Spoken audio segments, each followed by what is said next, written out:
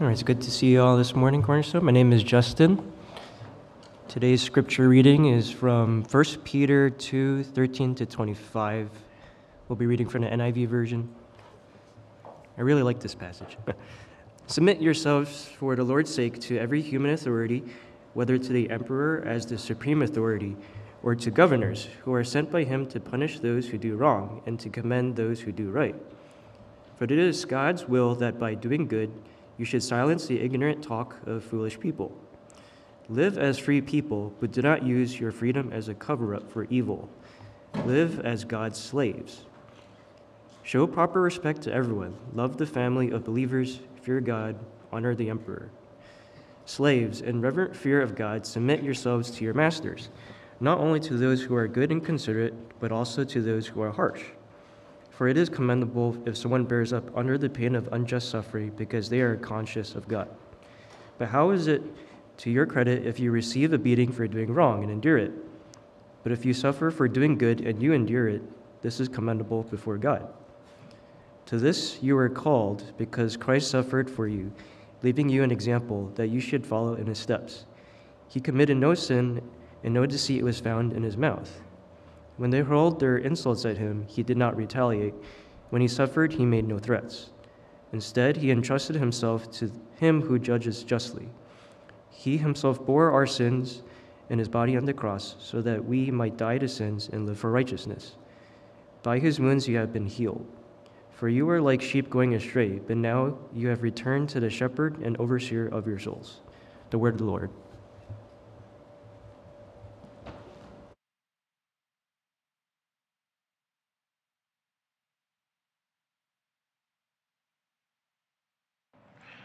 All right, good morning, everyone. Good to see you all. Thank you. We're continuing through 1 Peter. I'm Paul. I'm one of the pastors of the church. It's great to join you guys here. Pastor Jeff's speaking at another church here this morning, so please keep him in prayer as well. And so we're going through a series we were calling A Living Hope in Times of Turmoil. And throughout this letter that Peter has written, he is encouraging followers to remain faithful to the Lord in times of trials and persecution and immense suffering as well. And what Peter does is he constantly points back to Jesus, our living hope, who can transform us to be his faithful followers here as we live our lives on earth. And so for our passage today, we see this topic of submission and what it means to live in submission under the authorities that God has placed in our lives. And so I know this might seem a little odd or weird to us in our day and age, but we ask that the Lord would help us to understand what it means to live in submission as he calls us to do here. So let's pray and ask the Lord to bless us as we hear from him through his word. Heavenly Father, we thank you for your word. And Lord, even though passages like this may seem a little odd or confusing, Lord, help us, enlighten us to see the ways in which we are called to live according to your will and your ways, which may be very different from how we think we are supposed to live. And so God, humble us to see your truth and how we can live it out faithfully in our lives, that we can live faithfully according to your word in light of Christ in this world where we face much suffering and hardship, oh God. Pray for every single person here who is struggling with something in their life. I know that most of us are. Pray that you would bring peace, you'd bring hope because of Jesus, oh Lord. And it is in his name we pray. Amen.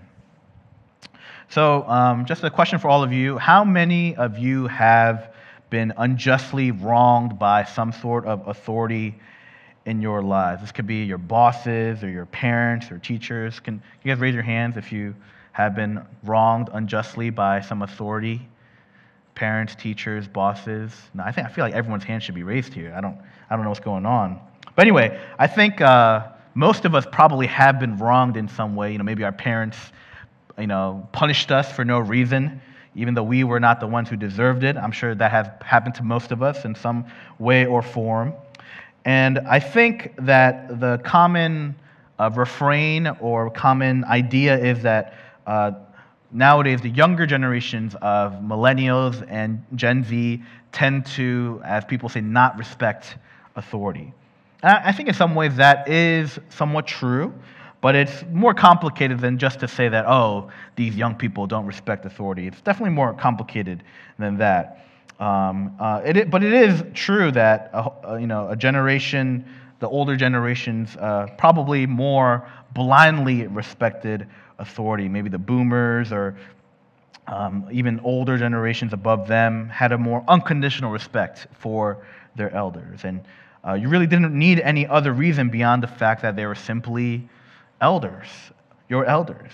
And I think many of us who are Asian American here tend to still have that cultural understanding, even for us who are of the younger generation. We are taught more in our cultural context and our upbringing to respect our elders, no matter who they are, whether it be our aunties or uncles or our parents, grandparents, or even strangers that we meet, right? But research has shown that there is a growing sense that Gen Z and millennials do not desire to just show blind respect. They actually desire a more mutual respect more than previous generations. A study by University of Missouri back in 2021 showed that workers in the age range of 21 to 34, so that is Gen Z millennials essentially, they prioritized respectful communication over this idea of having fun at work. Right? So actually, mutual respect at work was the most important thing instead of like a fun work environment or a pleasurable work environment. That in and of itself is what people cared about. And so I think what people have gathered is that the younger generations feel that unconditional respect should not simply be given. Right? It is to be earned to some degree. And I think in many ways that is a good thing. That makes sense, right? We know that there are authorities who can be abusive, authorities who can misuse their power that they have.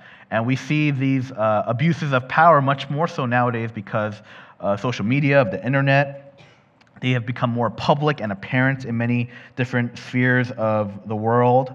We've become more knowledgeable about ways that authorities can be coercive, can be manipulative, and we see that there is abusive behavior but beyond just the physical abuse that we see. There can be emotional abuse and things like that we are much more knowledgeable about nowadays. And we want to see these things become right. We want them to be want there to be justice for these things, the proper remediation or reconciliation. And I think that is a very positive thing that has come about in recent years and decades. And we shouldn't ever follow authority blindly. That is not what God calls us to do.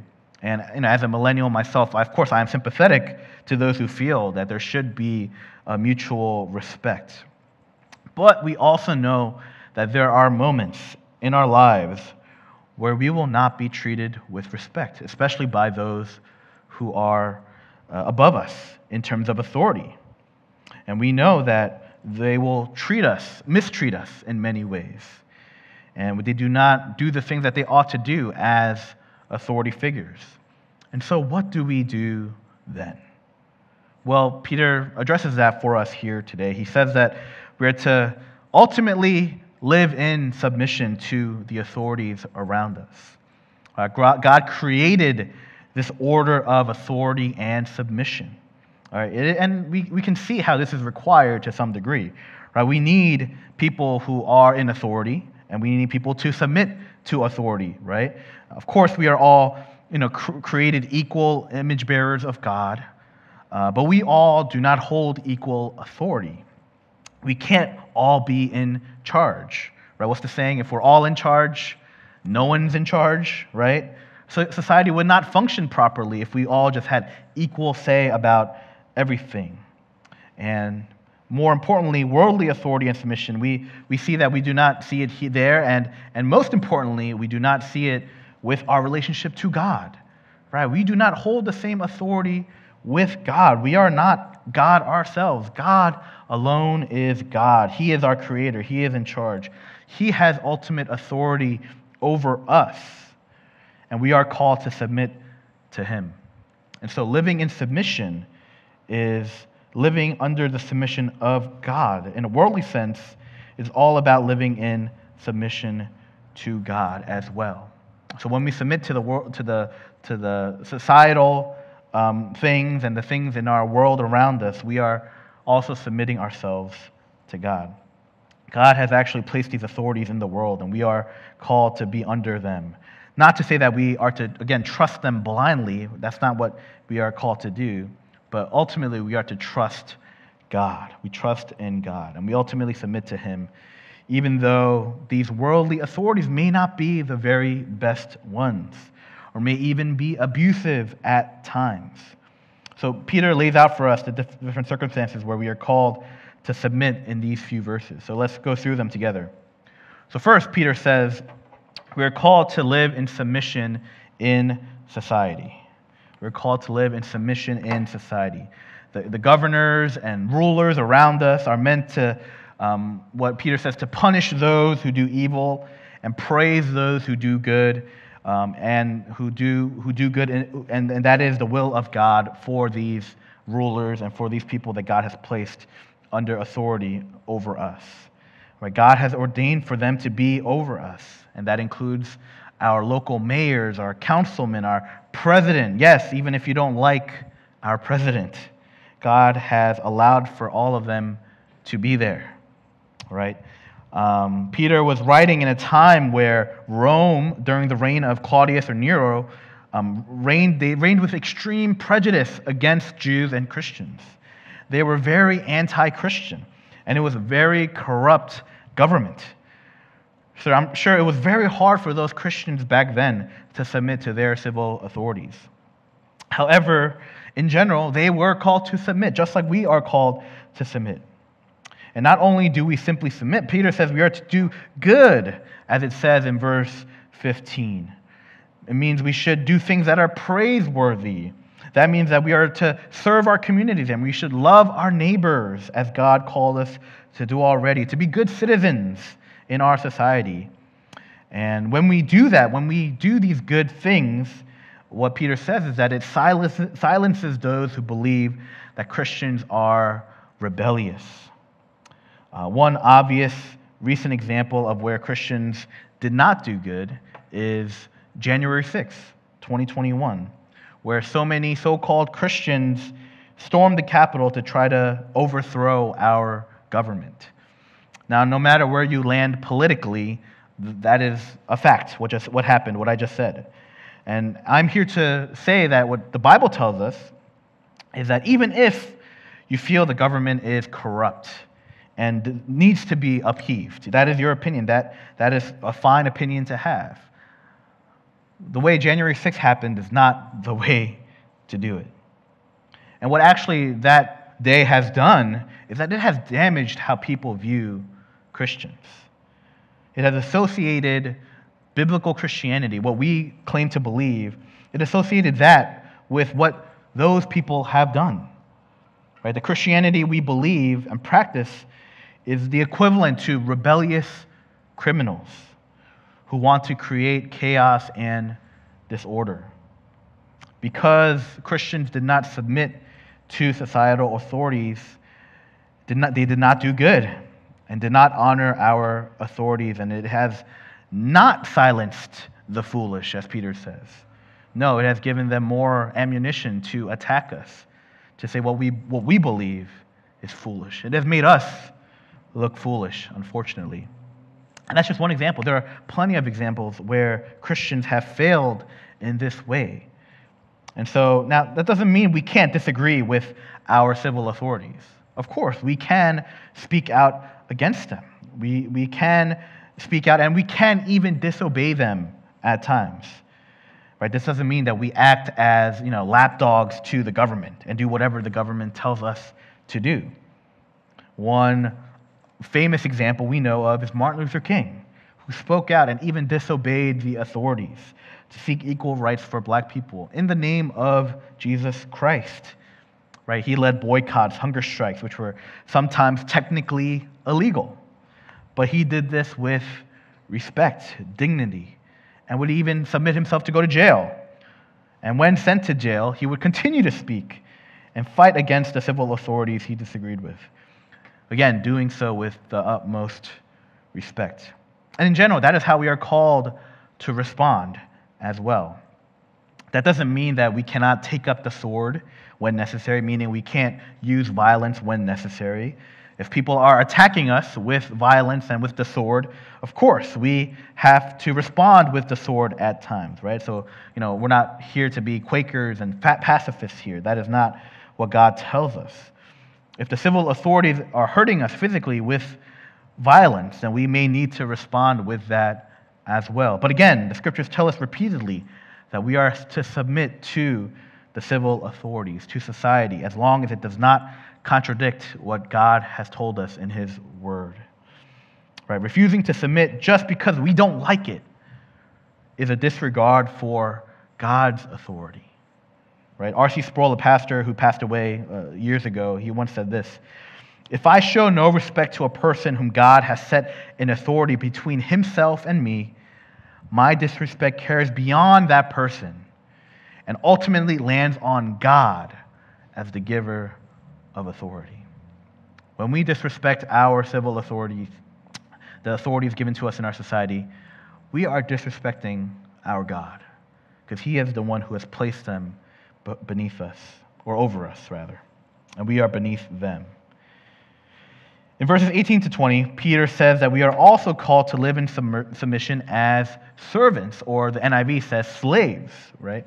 The ESV version says servants. They essentially mean the same thing. We are called to submit to our masters, right? That's what Peter says to us, whether they are good or bad, because we fear God and look to Him in faith, right? We do this out of our fear of God, and we look to God in our faith. It is a God-oriented fear, according to verse 17. It says we fear God. So before I continue, I want to clarify what this means, this talk of masters and servants, or masters and slaves. It's different from the slavery of what we think of here in America, of chattel slavery, especially chattel slavery to black people, right? That's what it was here, a race-based slavery we had in America.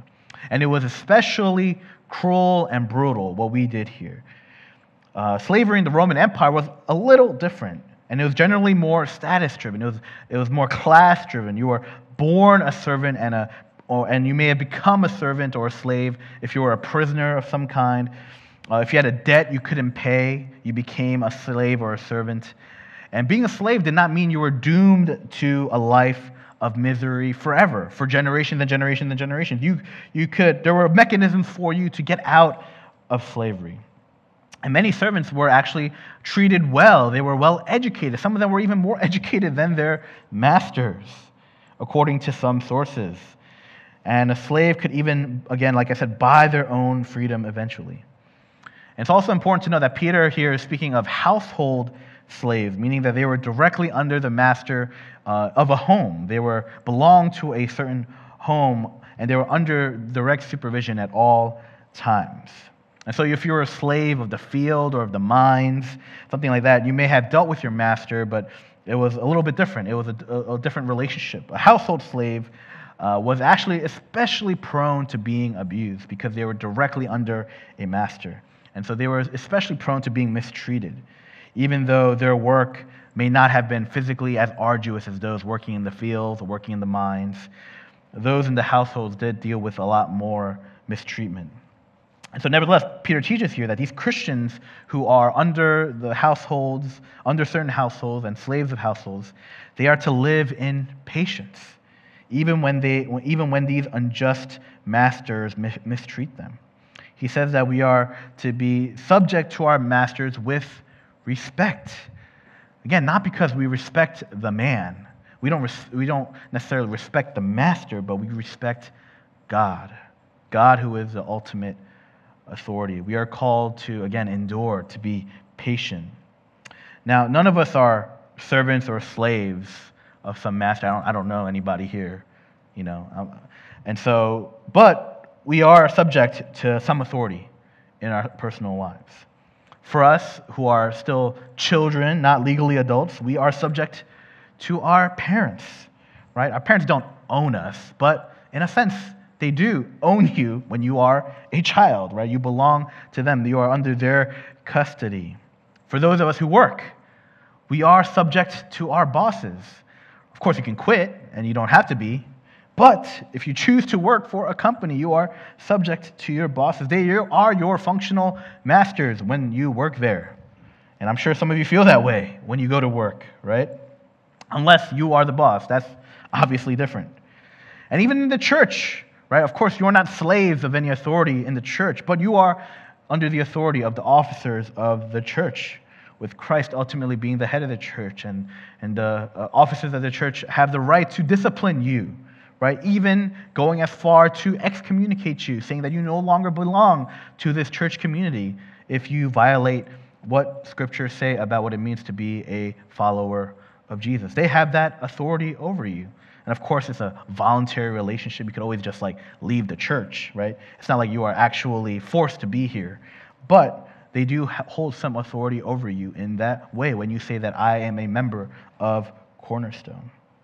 Now, you may be thinking of your workplace or of your household, and you may think, this is so unfair that I have to be under authority of these people. This is so unjust, right? We are subject to our bosses.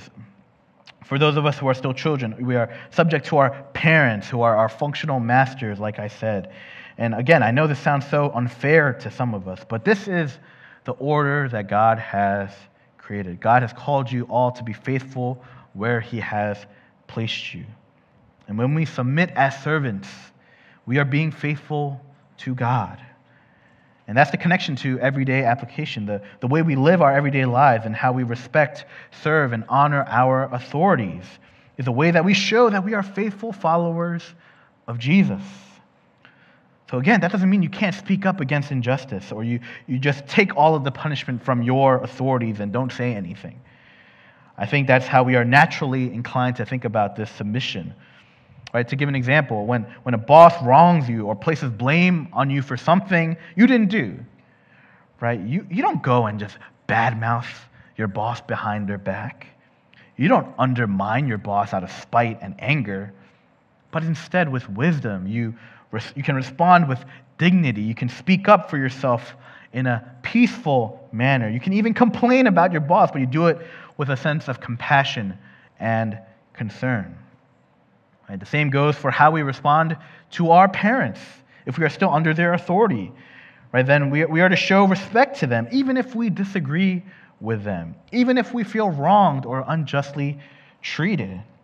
And of course, there will be times where, out of your conviction to follow the Lord and to fear God, you will not be able to submit to those in authority, as I mentioned earlier.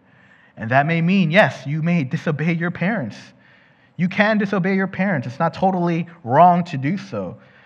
But it is only if it is your conviction that you are honoring the Lord when you do so. Right? We don't disobey our parents just because we don't like what they say. No, we only disobey our parents when it is dishonoring to the Lord to obey them. Because ultimately, we submit to God. God is our authority, right? So now living like this will not necessarily mean that things will turn out well for us in our lives. It's not like, for good people who submit to our authorities, life is going to be great. No, by no means is this true. As long as we live on this earth, as long as we are not with God the Father in heaven, we will endure many hardships. And even though it is honoring and pleasing to God to faithfully submit, it will sometimes bring suffering. Obedience to God can produce pain. And so Peter calls us here to a faithful suffering. He says, "For it is commendable if someone bears up under the pain of unjust suffering because they are conscious of God. But how is it to your credit if you receive a beating for doing wrong and endure it? But if you suffer for doing good and you endure it, this is commendable before God." Being mindful to God is not just remembering that God is real, right? It's actually remembering who God is and trusting in what He has done for us in the death and resurrection of Jesus. And that leads me to the last point where we see Peter say that we are called to live in submission as Christ submitted Himself to the cross. Right? We can only do this because we have an example that has shown us. We remember the cross, the suffering that Jesus endured on our behalf. These trials and sufferings that we endure in our life, that we live in, when we live in submission, is nothing compared to the suffering that Christ endured when he submitted himself to death. And not only that, it is a reminder that the suffering we endure will not last forever. Our suffering is not eternal. It will eventually end. And we will one day experience no more pain, no more suffering, no more tears. And we will experience none of that because of Jesus. And with this reminder, with this mindfulness of God, being renewed by the Spirit, where we have died to sin, now we live to righteousness. We see in the last part of our passage, it shows us all that we can do to follow that example. That even though he was perfect, Jesus was perfect in every respect. He was reviled, and he did not threaten. He lived to righteousness. We see Jesus as the example. We see him as the model for us, right? That he submitted himself to dying for us. God himself dying for us. That is the ultimate form of submission that we could ever see. God condescending himself to be one of us, stooping so low, being what we call theologically humiliated, in his humiliation, becoming one of us, because we are just lowly creatures. Him being a lowly creature, submitting himself under the authority of death, dying for us, but ultimately claiming victory over death because he was perfect and being raised from the dead. So we can live in submission because we see Jesus' example. And Jesus has given us the Holy Spirit to live in this way. And not only can we do it, it is a good thing, brothers and sisters. Right? It is good because God has said it to be so. God has ordained it to be so. It is good not only just for us personally, it's good for society as a whole. It is good for us to live in humility and in submission to authorities.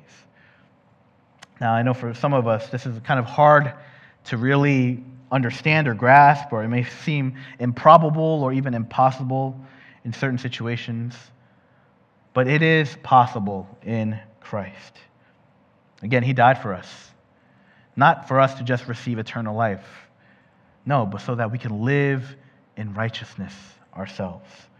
And that is now, brothers and sisters. We can live to righteousness now, as Jesus lived in perfect obedience. And I know we live in an age where we have, in general, less and less respect for authority. And perhaps those in authority do not deserve respect. That very well may be true. However, I also think that it might be a sign of our own hearts as Christians that we do not want to submit to our authorities because we don't want to submit to God. We don't want to submit to God with our lives. We do not want to do what the Word tells us to do. We ignore the things that God commands that are inconvenient for us or hard to swallow. Many of us say that we may want God and we trust in God, but we don't want all of it. Because some of the things that he says that we are to do, they feel wrong or offensive or embarrassing or uncomfortable. And I think, unfortunately, many of us may think this way as Christians. And if that is you, I pray that the Lord would work in your heart, work in our heart, to give us a heart of repentance so that we can truly submit every part of our life to the Lord. And I pray that the Lord will do a work in all of us to help us live in submission as servants, ultimately under the authority of our God. And, going back to disciple making and mission, which we always try to go back to, we always try to emphasize, when we submit to the Lord, what a great opportunity we have to witness to other people around us, to show that we can be upstanding citizens, good, faithful workers who do not complain about our bosses all the time, children in society who actually respect our parents and can actually even disagree with our parents in a respectful manner to show that we have true biblical convictions. What a great opportunity we have to witness to those around us. In a world, in a society where everyone is out to live for selfish gain, how different it would be for us to live as Christians who are willing to submit to the authorities before us, even though they may be wrong, even though they may do wrong things to us. And lastly, when we submit our lives to God, when we submit to Him, the Lord leads us. He leads us to live in obedience to Him and to the Great Commission, to make disciples of all nations, to baptize them in the name of the Father, Son, and Holy Spirit. God changes us when we submit to Him.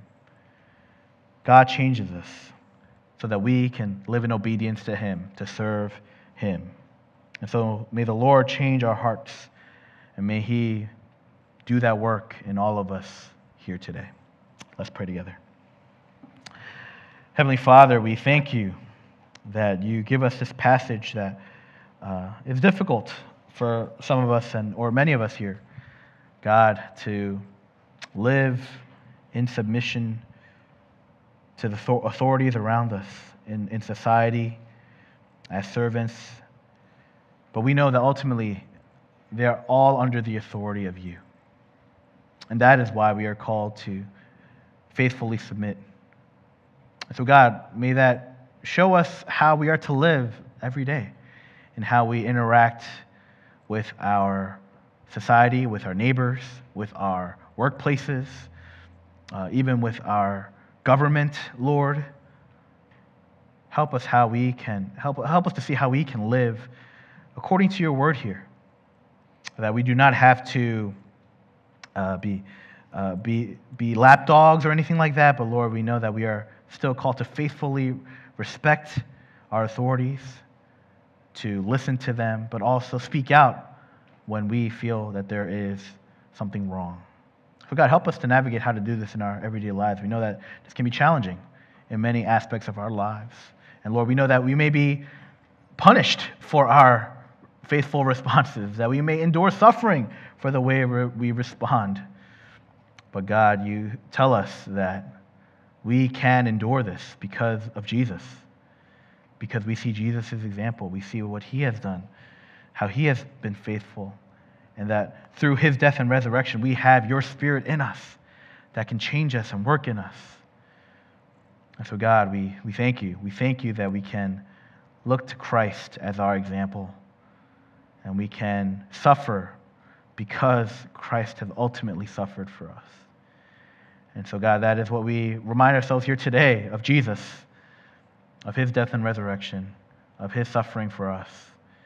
And we give glory to You and honor to You for all that You've done through Jesus Christ. That's it. And we pray all these things in Jesus' name. Amen.